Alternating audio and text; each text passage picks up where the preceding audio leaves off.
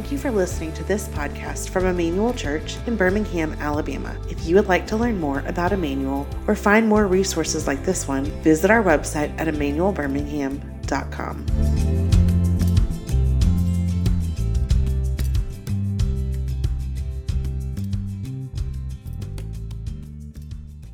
All right, everybody. Good morning, good morning, good morning.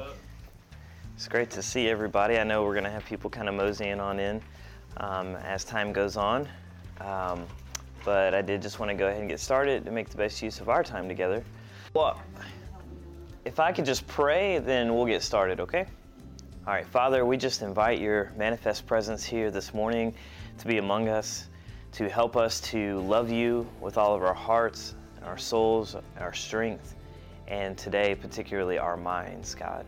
Give us the mental dexterity and fortitude to think deeply today in a way that we can retain and then use in our everyday lives as we continue trying to live faithfully for you in this world, God. So be with me now and help my mind to process correctly and help my mouth to speak articulately to serve you in this way. In Jesus' name we pray.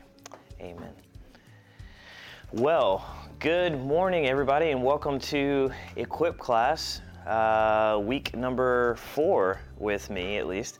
And we've been talking about public theology. And in case I haven't met you, which I've met everyone, but I just met Nathan, so to tell Nathan a little bit about me, my name's Eric, and I teach at a place called Highlands College. I'm an associate professor there of theological studies. And I have been here for a month now as the director of theological formation. And so I've loved every second of it, but my job really is to train you guys up and help bolster your theological worldview, to feed you the Bible, and to give you a foundation to approach life in. So a lot of churches have small groups or some version of that, or maybe that's Sunday school, and in that context, you're kind of expected to do everything that the Bible calls us to do. The one another's, the learning sound doctrine and teaching, the being relational, all of the stuff, and you just can't fit it all into that. And so we really needed a separate space than just on a Sunday morning sermon to be able to set our minds to, as Colossians 3 says, to the things that are above and not the things that are below, to make sure that we are building a foundation for ourselves so that we're not persuaded by every wind of doctrine. And so I'm working on a PhD right now in something called public theology, which we've been talking about, which is just basically theology as that applies to all of life. Whether it's discrete topics like, for me, I'm studying race and racism, and but it could also be gender or sexuality. It can be economics or technology, and so that's just a little recap for everyone who's been here, but also just to bring Nathan up to speed. And the last 3 weeks have been what theologians call prolegomena, just sort of like first things or initial things, trying to, really it's a form of throat clearing, like, you got to make all the caveats and set up the topic well so that we can engage well. And we're sort of finally getting now to doing what I've said. And so I just want to tell you a little bit about the path forward specifically, and then if you have any thoughts or reflections from last week, then we can take a minute to kind of think and talk about that, because we did get out of here in a rush, which made me really sad because we just got to the kind of the climax and didn't get to spend much time on it. But going forward, starting today, we're going to follow the major biblical storyline as our sort of North Star or our compass or our strategy or our method, however you want to think about it. Starting in Genesis and, Lord willing, one day ending up in Revelation. I don't know when that'll be.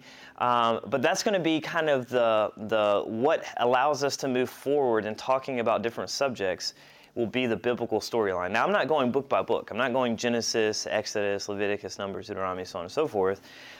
There's these major kind of turning points in the story. And that's where we're going to be kind of landing throughout this entire time, or allowing to sort of guide our ship. And in doing that, then we will pick up on themes that the biblical story brings up about us and our world, and then connect it into the relevant topics, So we're not doing systematic theology here where we might kind of pick a topic and then work through all of the sort of philosophical versions of it, et cetera, et cetera. No, we're not going to do that. And so it's going to feel a little ad hoc, a little ad hominem in that regard, because we're allowing the Bible to just drive us, and then as it comments, we're going to try to spend time letting it sort of investigate different aspects of our culture, and maybe not every part, maybe not all the parts that you'd want it to, but that's where your conversation comes in, and you bring up things that are kind of, itching your brain, as it were. And so does that sound like an understandable plan, at least, if not a good one? Okay, great. Well, we're starting that finally today with creation. So before we get into it, any thoughts or reflections from last week where we talked about the 6 sort of reasons why we've seen a Christian cultural church decline in the West and here in the U.S. in particular? And then we looked at a couple of, what do we do about that kind of thing? So cultural catechesis was one of those things. Building a theological foundation and also critiquing cultural idolatry is a part of that.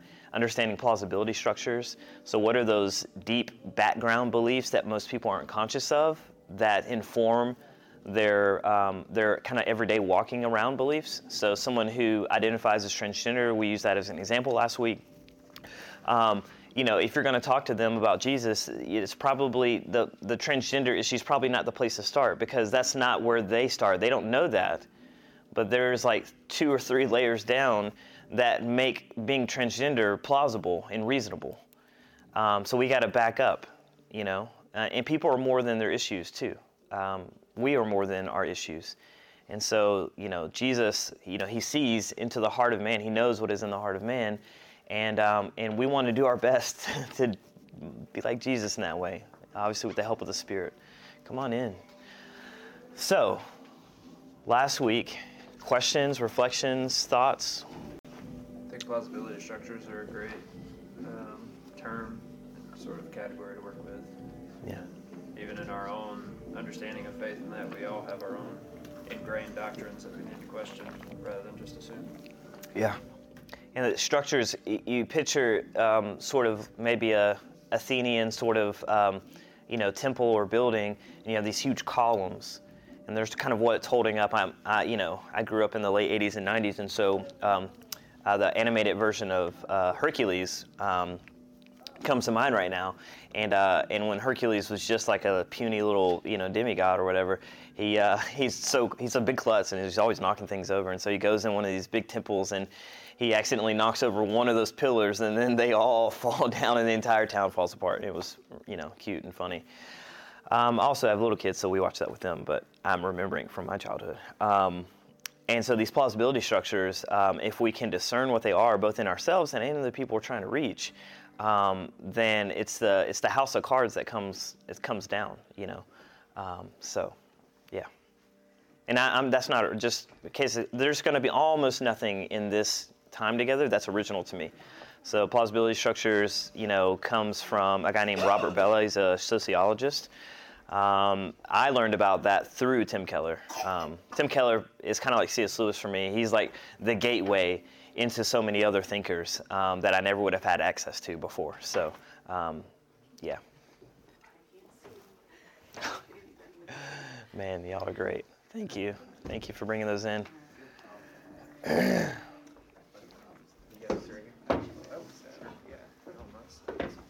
Okay. Brandon, you had your hand up like a quick second 5 minutes ago. I was trying to, I left my notes.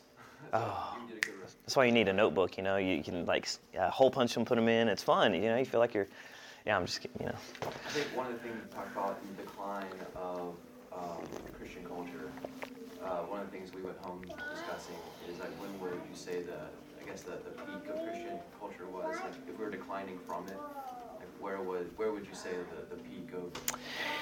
Yeah, so that's a great question. And implicit in the question, at least as I hear it, is decline means, coming down from a high point.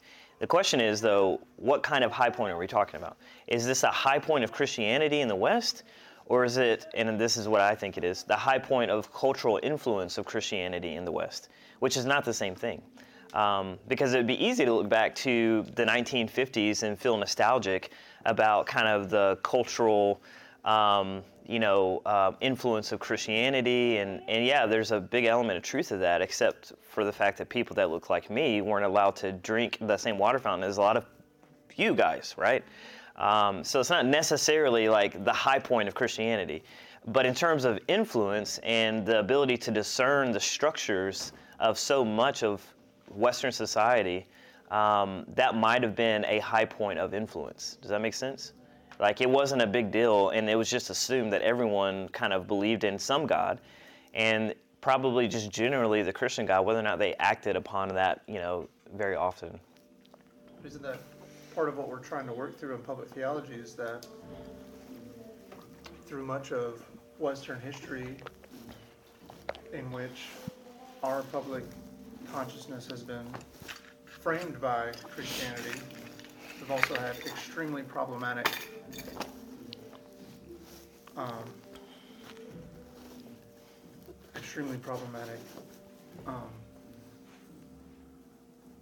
application of that, whether it's the Middle Ages and chivalry and waging war in the name of God, or slavery in early America, and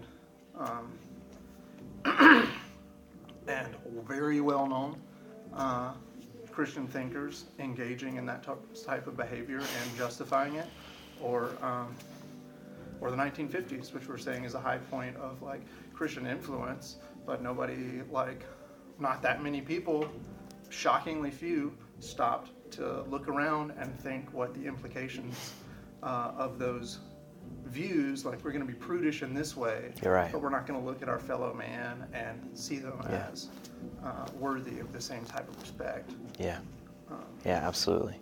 And that's certainly what others, non-Christians, are looking at and judging Christians for. Absolutely. Yeah, and in every one of those ages that we've just mentioned, there is always the other side of the light of the age. And so I think of, 17th century, 18th century Wilberforce, because of his Christian faith, spends all that he has to see the slave trade abolished. Mm-hmm. Everything he spent his entire, like 40 or 50 years of his life devoted to that singular focus. And, there's a bit of irony in it, but, and this is dual-sided because we live in a fallen world, that when the British Empire finally did abolish the slave trade, they did so by compensating those who would have received, who would have basically been on the losing end of that financially because they were profiting from it. So the plus and minus of that is like, well, shouldn't you have, done something for the people that you were trading? But at the same time, they were so committed to it that they were willing to bankrupt the entire British government and economic system to make a politically viable way out of it. So was it the best? Was it the most virtuous? No, but you can't say that they didn't sacrifice to make it possible. And so to all of these ages, there's a both and to Christianity's influence and the blind spots and also the virtues. Art. So when we talk about decline, are we actually talking about a genuine decline from some high point, or are we just simply talking about failure to measure up to our highest goals and values? And this gets to the question of plausibility structures, because so like in some fundamental sense, it all sort of comes back to like whether you believe your fundamental vision of humanity is Jean-Jacques Rousseau, noble savage, everything's wonderful and awesome, and then private property or whatever comes along and ruins everything, or Hobbes, where in the state of nature it's a war of each against all. And if you're this notion of decline sounds very much like a Rousseau sort of story. That things used to be great and now they're not. But every generation tells a story. If we start from Hobbes, though, then it's a much more optimistic story? Yeah. So two things. One is that's what the distinction I was trying to make for Brandon was. We're not talking about the high point of Christianity, but more so of the discernible influence of Christianity in the culture. So, you could look everywhere and people were operating basically with the plausibility structures of there's a creator God, that people have inherent dignity because of some relationship to that God, et cetera, et cetera, et cetera. This, again, at the same time in the 1950s, there was a disconnect between those set of values and people that looked like me in my existence in that society. And then the second thing is to say that last week we talked about kind of those statistics that what was in the 50s or 60s. It was something that the high point was 69% of people polled, said that God was very important to them and had some kind of church-going attendance. And then, early 20th century, it's 29% or whatever. So a significant decrease in the number of people who are attending. And then just generally now, as polled, and Keller talks about this in the beginning of Reason for God, that we have the secularization thesis has not proven true. That when we've gotten more learning, more technology, less dependent upon myth and superstition, we have not become more secular. In actuality, religion has not decreased. Religion has increased. It's just that the squishy middle has decreased. So you're either a nun now, like I have no religious kind of affiliation, no beliefs in God or whatever when you're polled, or you're like all in. You're ticking every box of the born again Christian or Hindu or whatever, but nobody's landing in the middle anymore like they used to. Makes sense. And so yeah, that's. I don't think I'm trying to, and if I am, I apologize. I'm not trying to sort of convey a Rousseauian story where society, in some ways, is the problems, and that men are free everywhere, free except in chains. That's not at all the sense. But at the same time, I don't think I'm trying to put it on the axes of like a Hobbesian story of the state of nature and this kind of warring. We're all at war. We need the Leviathan. I think there's a place for thinking about that in our political theology that's really helpful. But just in what we're talking about right now, that's not kind of the direction I was intending to go, I guess. These are good, man. Okay. So maybe that's a good place to kind of see how far we can get today. Well, one of the things I love about this class is that we don't have a set agenda in that, like, I come in with an agenda, but we don't have to, like in my students at like where I work, I have to kind of, I have to get somewhere, basically. There are standards, but here we're a church, so we can just sort of really take our time going through this. So don't feel, shy about stopping and asking questions or sharing thoughts or anything like that. As we kind of start the discussion, I just want to just show you these two books. I've already shown you this one. It's called Biblical Critical Theory by Chris Watkin. He has another helpful little book just on creation, Genesis 1 and 2. And I used both of these as I was kind of putting this together today. Okay, so if you're wanting a resource, the Thinking Through Creation I read in a doctoral seminar, and it's Genesis 1 and 2 as tools of cultural critique, and it is phenomenal. It is great. I don't agree with everything that he does in terms of his trying to apply these different principles, and that's true of this white book as well. But it definitely sends you in the right direction to get your mind thinking about the right kinds of things. Okay, so in the beginning, God. Public theology. Sorry. Sorry. Where are we? Oh, hey, what's up? It's not very high. It's not here. Yeah, you gotta really. Essentially, what you're saying about the decline of Christianity is it's linked to worldly, like where the worldly pleasures we have. Where like you said earlier, like we're less dependent on myths or like our God for food. Like now we can just reach into.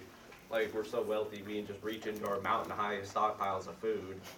Like, so essentially less developed areas are more mindful of God and have more, like, spend more time thinking on that and praying.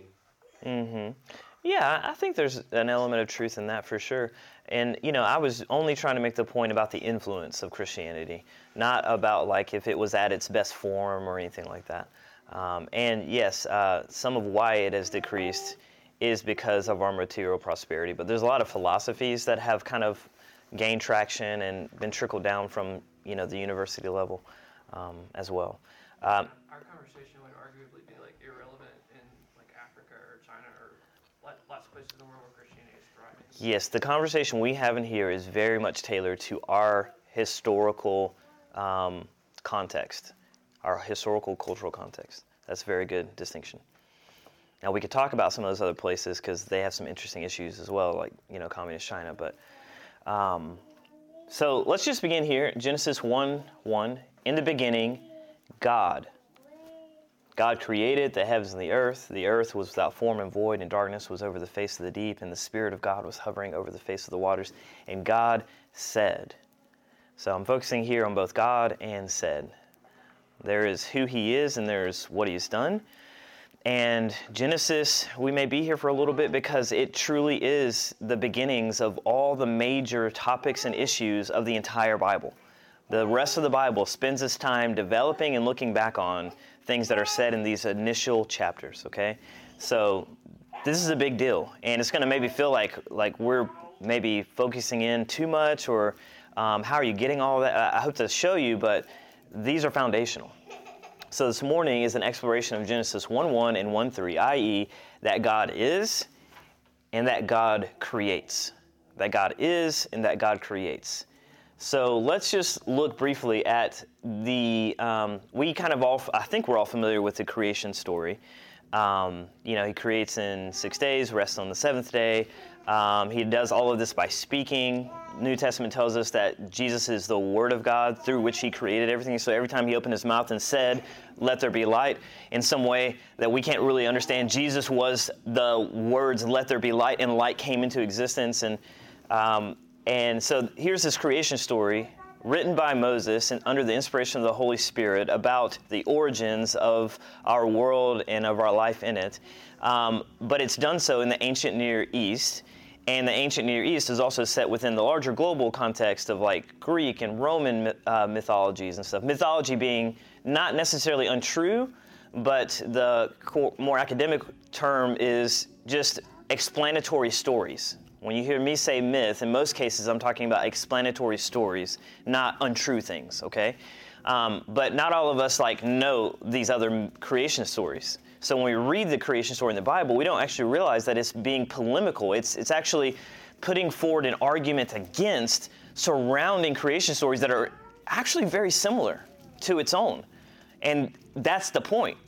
It's similar, but it's seeing the differences is what you're seeing is unique and different and true about God. Make sense? So I just want to let us watch this 5-minute sort of overview of some relevant creation stories, okay? In general, though, the world's creation myths include some kind of duality, whether it's that separation of male and female, light and dark, good and evil, or day and night. The idea of Mother Earth is a pretty common one in the West, and it's been remarkably persistent. In fact, in the 1970s, British scientist James Lovelock updated the myth in a scientific hypothesis, defining Mother Earth under her Greek name Gaia as a complex entity involving the Earth's biosphere, atmosphere, oceans, and soil, the totality constituting a feedback or cybernetic system which seeks an optimal physical and chemical environment for life on this planet. So let's begin with the mother of them all, Gaia. According to Hesiod, first came the chasm, and then broad-breasted Earth, secure seat forever of all the immortals who occupy the peak of snowy Olympus. Earth bore first of all one equal to herself, starry heaven, so that he should cover her all about, to be a secure seat forever for the blessed gods. But then, bedded with heaven, she bore up deep, swirling Oceanus, and a bunch of other supernatural beings, including Ceus, Craeus, Thea, Rhea, Memory, Phoebe, Tithys, and most important for us in this episode, Cronus, god of time and future castrator. These beings are called the Titans. In the Norse creation myth from the Prose Edda, an Old Norse text, we find the evil frost giant Ymir, who not only created man and woman from his sweaty left armpit, which explains a lot when you think about it, but also created a family of frost giants. And also, somehow, another man named Buri, who has a son named Bor, who in turn married Bestla, the daughter of the frost giant Bolthor, because I guess alliteration was in the style at the time. Bestla gave birth to 3 sons, Vili, Ve, and Odin. So here's where the story gets really interesting. Thought bubble? The 3 brothers, Vili, Ve, and Odin, hated Ymir and the other frost giants, even though they created them. Notice the emerging theme here. So then they battled and defeated them, killing Ymir. Then the 3 gods used Ymir's body to create the world. His flesh became earth, his bones became mountains and stones. His blood served well to make the lakes that dotted the world and the seas that surrounded it, and his skull was used for the sky. And yes, this does sound a lot like the Chinese creation myth of Fangku, with a skull instead of a cosmic egg. But I guess god blood always turns into water. Anyway, a dwarf stood at each of the 4 corners of the sky. The dwarfs were named East, West, North, and South. The gods made the sun and moon from the sparks of Muspel. To the giants, they assigned a place called Jotunheim. The brothers then created a fertile area called Midgard from Ymir's eyebrows, and they created a man from a fallen ash tree and a woman from a fallen elm. Odin gave them life, Vili gave them intelligence and emotions, and Ve gave them senses. Ask was the man, and Embla was the woman. These were the parents of the human race. And because the Norse gods were very into upcycling, out of the maggots that had come from Ymir's rotting flesh, the gods made dwarves. More dwarves! As for the sons of Bor, they formed a family of gods and goddesses called the Aesir, led by the father god, Odin. They built a wondrous home over Midgard and called it Asgard. The 2 zones were linked by the Rainbow Bridge, Bifrost. In the beginning of the Enuma Elish, the primordial freshwater, Apsu, and the primordial saltwater, Tiamat, get together, if you catch my drift, and produce the land in the form of silt deposits Lamu and Lahamu. The land then got together and created the first family of gods, Anshar, Kishar, and their son Anu, who then created a second set of deities led by Ea, not to be confused with the Greek Eos, which means dawn. Ea and his brothers were a wild bunch of crazy kids who disturbed their grandparents Apsu and Tiamat. Before Apsu could carry out his plans to force Ea and his brothers to turn down their music and go to their rooms, Ea and co.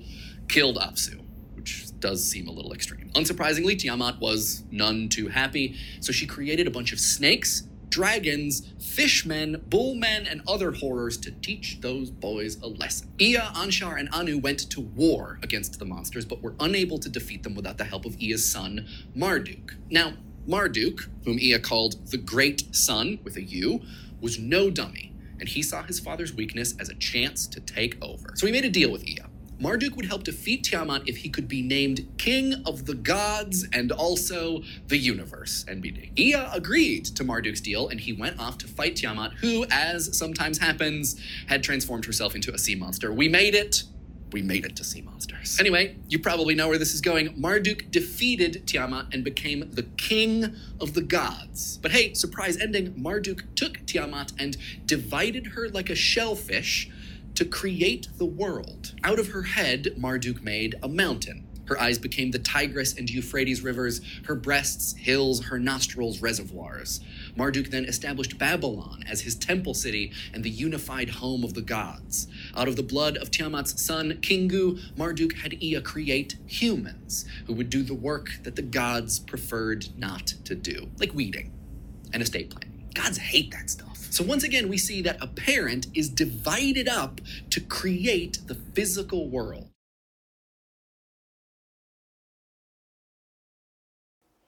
All right, so what are some common themes you see in these creation stories? It's always a battle. It's always a battle, yeah, that's right. There's always involving like some sort of creating the earth out of a dead body. Yeah, out of a dead body, absolutely. Okay. I think those are the 2 salient points that I take away from it. So the obvious distinction from the Christian story, I think, is there.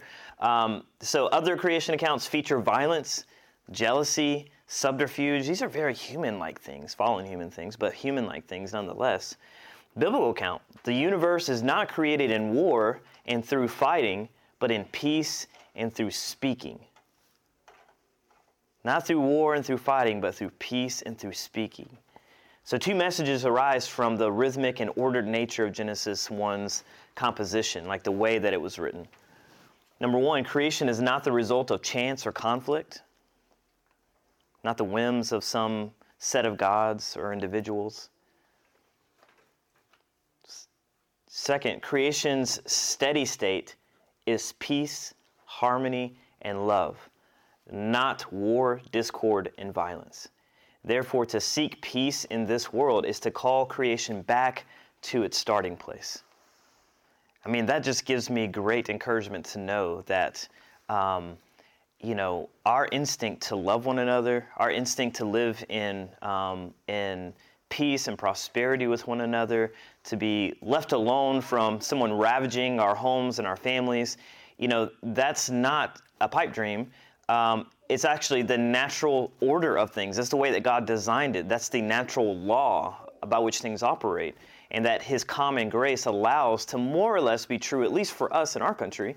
And the brokenness that breaks through of murder and theft and, abuse and all these other things, obviously that's not the way it was meant to be. And by God's grace, most people are, they're more prone to the way that God designed it, I guess. I don't know, I'm reaching a little bit maybe in that, but yes, I think to call back like creation to its starting place, which is a place of peace and tranquility. So in Genesis 1:1, in the beginning, God created the heavens and the earth. We have right at the outset a creator-creature distinction. Creator-creature distinction. It might look something like this. God, the big circle, and then creation, the little circle. They are connected, but they are not the same. God is bigger, creation is smaller. It's not,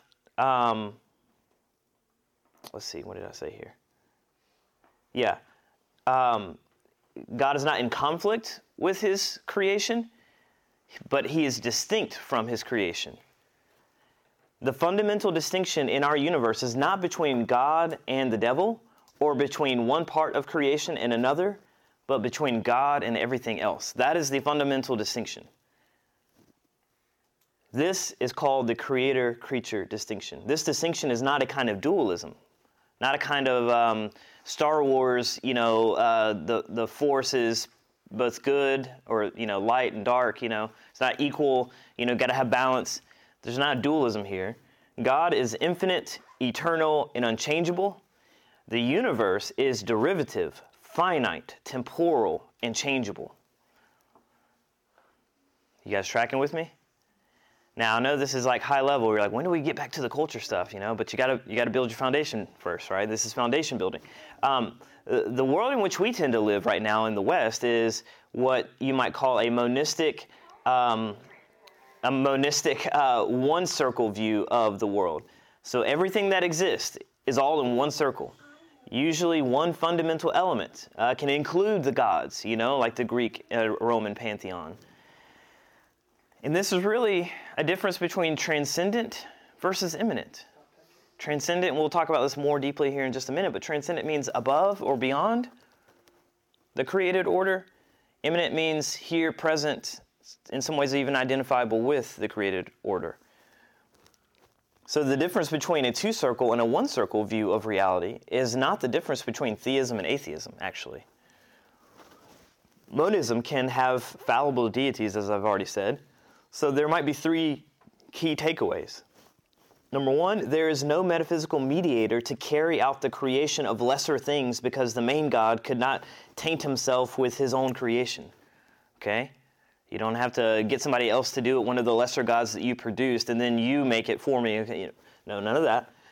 There are no rival gods warring or fighting through which creation comes. And God is not just a bigger version of us, That's one of the things you see consistent in these other alternative stories. But rather, he is something fundamentally other than us altogether. the otherness of God. So let's talk then about transcendence and immanence. God of the Bible is both transcendent and immanent, but not in the way that the history of philosophy, going back to the Greek and Roman thinkers, would have thought about it. And so I want to draw that contrast for us, but let's start with the biblical testimony. 2 verses just to represent the notion of transcendence as the Bible thinks about it, and immanence as the Bible thinks about it. So, number 1, transcendence in the biblical view is represented here in Isaiah 55, where the Lord says, "For my thoughts are not your thoughts, neither are your ways my ways, declares the Lord. For as the heavens are higher than the earth, so are my ways higher than your ways, and my thoughts than your thoughts." Like, I am so other in the way that I can think and conceive of reality, because I've produced reality. We're on completely different, playing fields altogether. These are not comparables. These are not apples and apples. These are most definitely apples and oranges. And then Deuteronomy 4:7 would be an example of immanence. "For what great nation is there that has a God so near to it as the Lord our God is to us whenever we call upon him?" And we'll talk more about what's really embedded in there, but there's a nearness to God relationally. Or Matthew 1:23, "Behold, the virgin shall conceive and bear a son, and they shall call his name Emmanuel," which means God with us. Somehow God is both transcendent and yet immanent. He is with us in the biblical narrative. You might visualize it like this. So transcendence, if you're looking at the biblical sort of view of it, is God is in authoritative control, okay? So that would be thinking biblically about it. But transcendence in the non-biblical is, well, God is just not present. He's not here. He's not involved in any way. He's removed totally. That'd be somewhat similar to deism. Or the biblical view of immanence is that God is covenantally present. So he's present through the formal relationships that he makes with creation and the world and us in particular. But the non-biblical might say that God and the world are indistinguishable. So this might be kind of like a pantheism type thing. Okay. So classical transcendence means, and this is where your notes pick up, I think. Classical transcendence means God is mysterious, unknowable, absolutely other. That's kind of throughout the ages, I'm summing up how people would have talked about it. Biblical transcendence means God is removed from us by his uncompromising purity. His uncompromising purity. This is about holiness. This isn't, some kind of philosophical, like he is just so discreet and out there and above us and cannot relate to us in any way.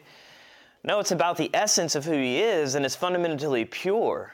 And we are tainted by sin in this world. Now, I think there's still a large thing to be said about his transcendence, even on the other side of the fall. But for now, this will suffice. Number 3, classical immanence means God is accessible, known, and virtually indistinguishable from the world.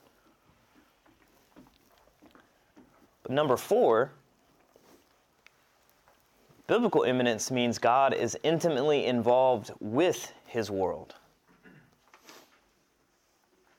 So while he cannot be identified as the world, he is other, he is distinct from, he is still involved in the world. Classical transcendence means we cannot say anything about him, because he's so remote and other that there's no access to know anything about him. He's unknowable. But biblical transcendence means we cannot approach him, not to not know anything. So this is the idea of the doctrine of revelation. This transcendent God has come near to us in revelation. Both revelation in the general sense in the created order, but also in special revelation in our Bibles. He's just not approachable. You just can't walk up to him. I think about the story of Moses in Exodus chapter 3, where he's just, walking along, minding his own business, hunky-dory, and he just happens to look out of the corner of his eye, and what do you know? There is a bush on fire, but it is not burning. I don't know about you, but I would definitely stop and say, let me see this great sight, I think is what he says. And so he walks over there, and out of the bush that's on fire but not burning, a voice comes, and it says, Moses, take off your sandals, for you are on holy ground. And it's not that like God is somehow actually going to be tainted by the bottom of Moses' sandals or whatever. It's an image to convey a reality that exists between the two of them ontologically. That he is holy and there is great due and respect that has to come when you come into his presence. You don't just cavalierly walk into it. Okay? Number 7, classical immanence means we cannot distinguish God from the stuff of creation. So he just is there, and, it's like, the trees, the sun, the moon, the stars. I mean, there's kind of all God in some way or another. But biblical immanence means we cannot escape his care and love. I love that. That's biblical immanence. Like his nearness is about his love and his compassion and care for his creation. And I think Dietrich Bonhoeffer, a famous 20th century German theologian and church leader and assassination plotter for Hitler, he said, God is the beyond in the midst of our lives. God is the beyond somehow in the midst of our lives. I love that.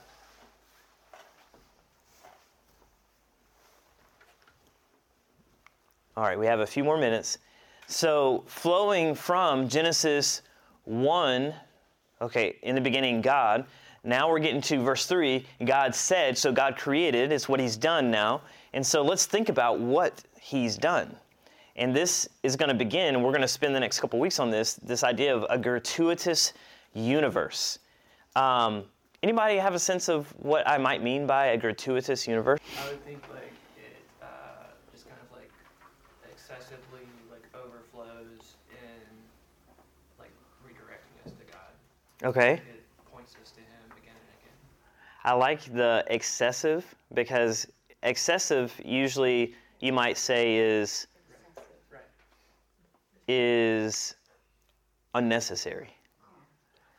So gratuitous simply means unnecessary in this context. It's the idea that God created everything, and he did so not out of a compulsion or a need for anything. That means creation is superfluous. It's not necessary. God didn't need it. God gained nothing to himself by creating. God did not create out of need, which is so contrasting to who we are. We do so much in our lives out of inherent felt needs.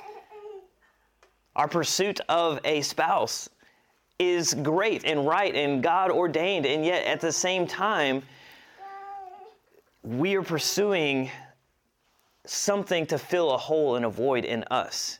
And if not put in proper biblical gospel grace constantly and every day, then that relationship will turn toxic, because it's about filling a void that this person can never fill. But our God did not create out of a void or a lack that he had, but out of the overflow of who he is, namely love. So Acts 17, just to back this up, Acts 17, verse 24, the God who made the world and everything in it, being Lord of heaven and earth, does not live in temples made by man, nor is he served by human hands, as though he needed anything, since he himself gives to all mankind life and breath and everything. So this is the God who created. This is the posture from which he created. And so what does that mean for us then? Well, we may be important, precious, glorious even, but preciously and gloriously unnecessary, Watkins says. We may be important, precious, glorious even, but preciously and gloriously unnecessary. So a gratuitous universe and a grateful people gratuitous might also be understood figuratively as superabundance or grace. These are two other words that we might use interchangeably as we kind of walk through this. Superabundance and grace. I'm just going to start pulling this together. Number 3, the paradigm of gratuity or gift implies the response of gratitude. Implies the response of gratitude. Our fundamental orientation to existence is the paradigm of the figure of gratuity is one of praise and thanksgiving. Because if it didn't have to be, then it can only be a gift. And what do you do with gifts? Well, you use them, but when you get them, you're grateful. Hopefully. So here's a question for you. If all of creation is a good and undeserved gift, then what implications does that carry for understanding the natural order of reality apart from sin? So we're taking sin out of the equation here. Let's just think about the world before sin came into it. If all of creation is a good and undeserved gift, then what implications does that carry for understanding the natural order of reality? What does that say about the DNA of reality that we live in, that we inhabit? Social reality. It's good, yeah. It's all a gift of God. It is all a gift of God? So what might that mean practically?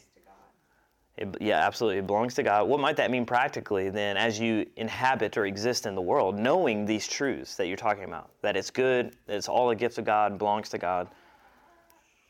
Invokes worship. Invokes worship. That's good. There's no need for selfishness. No need for selfishness.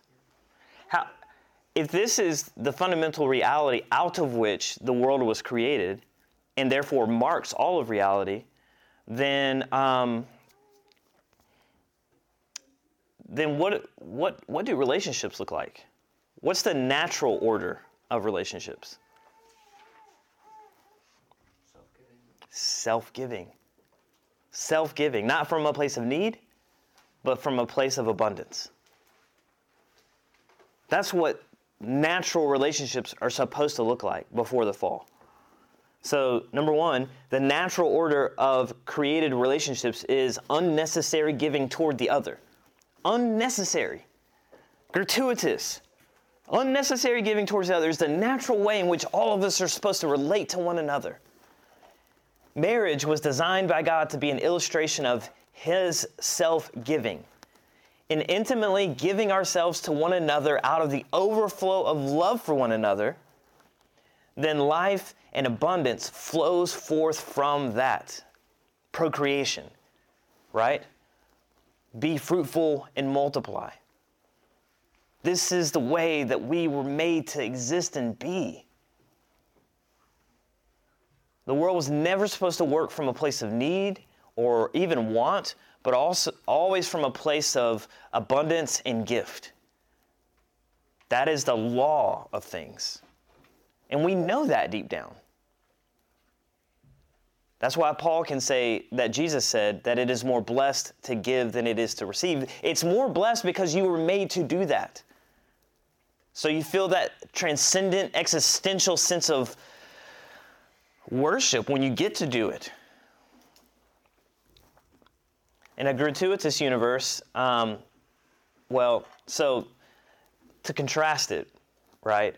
So late modernity, the period that we live in, we sometimes call it post-modernity, where there is no morals, there are no rules, whatever, developed a concept called a pathos of finitude. Finite meaning like limited, okay? A pathos of finitude. This concept essentially tries to make sense of death in a world without God, and therefore without the resources to understand death, okay? It essentially says people are meaningful and precious precisely because they will not last forever, because they die and are no more. That is the way the world often tries to make sense out of death to make it feel good. And I was watching this cartoon, because I like cartoons, but I was watching this cartoon with my kids on Netflix called Maya and the Three. Anybody ever heard of Maya and the Three?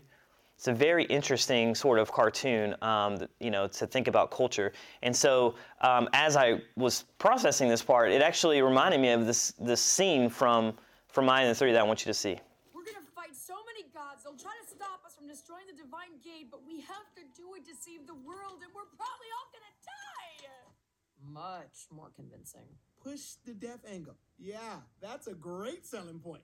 Pichu and his asses will join Quest. Really? Just like that? Long time now, Pichu and Axis wait for noble cause. But now, Mist send you to Pichu. This noble cause, Pichu wait for. Pichu fight by your side. Maybe die honorable warrior death. Mm-hmm. See, we were all kind of seeing the probably gonna die part as a negative.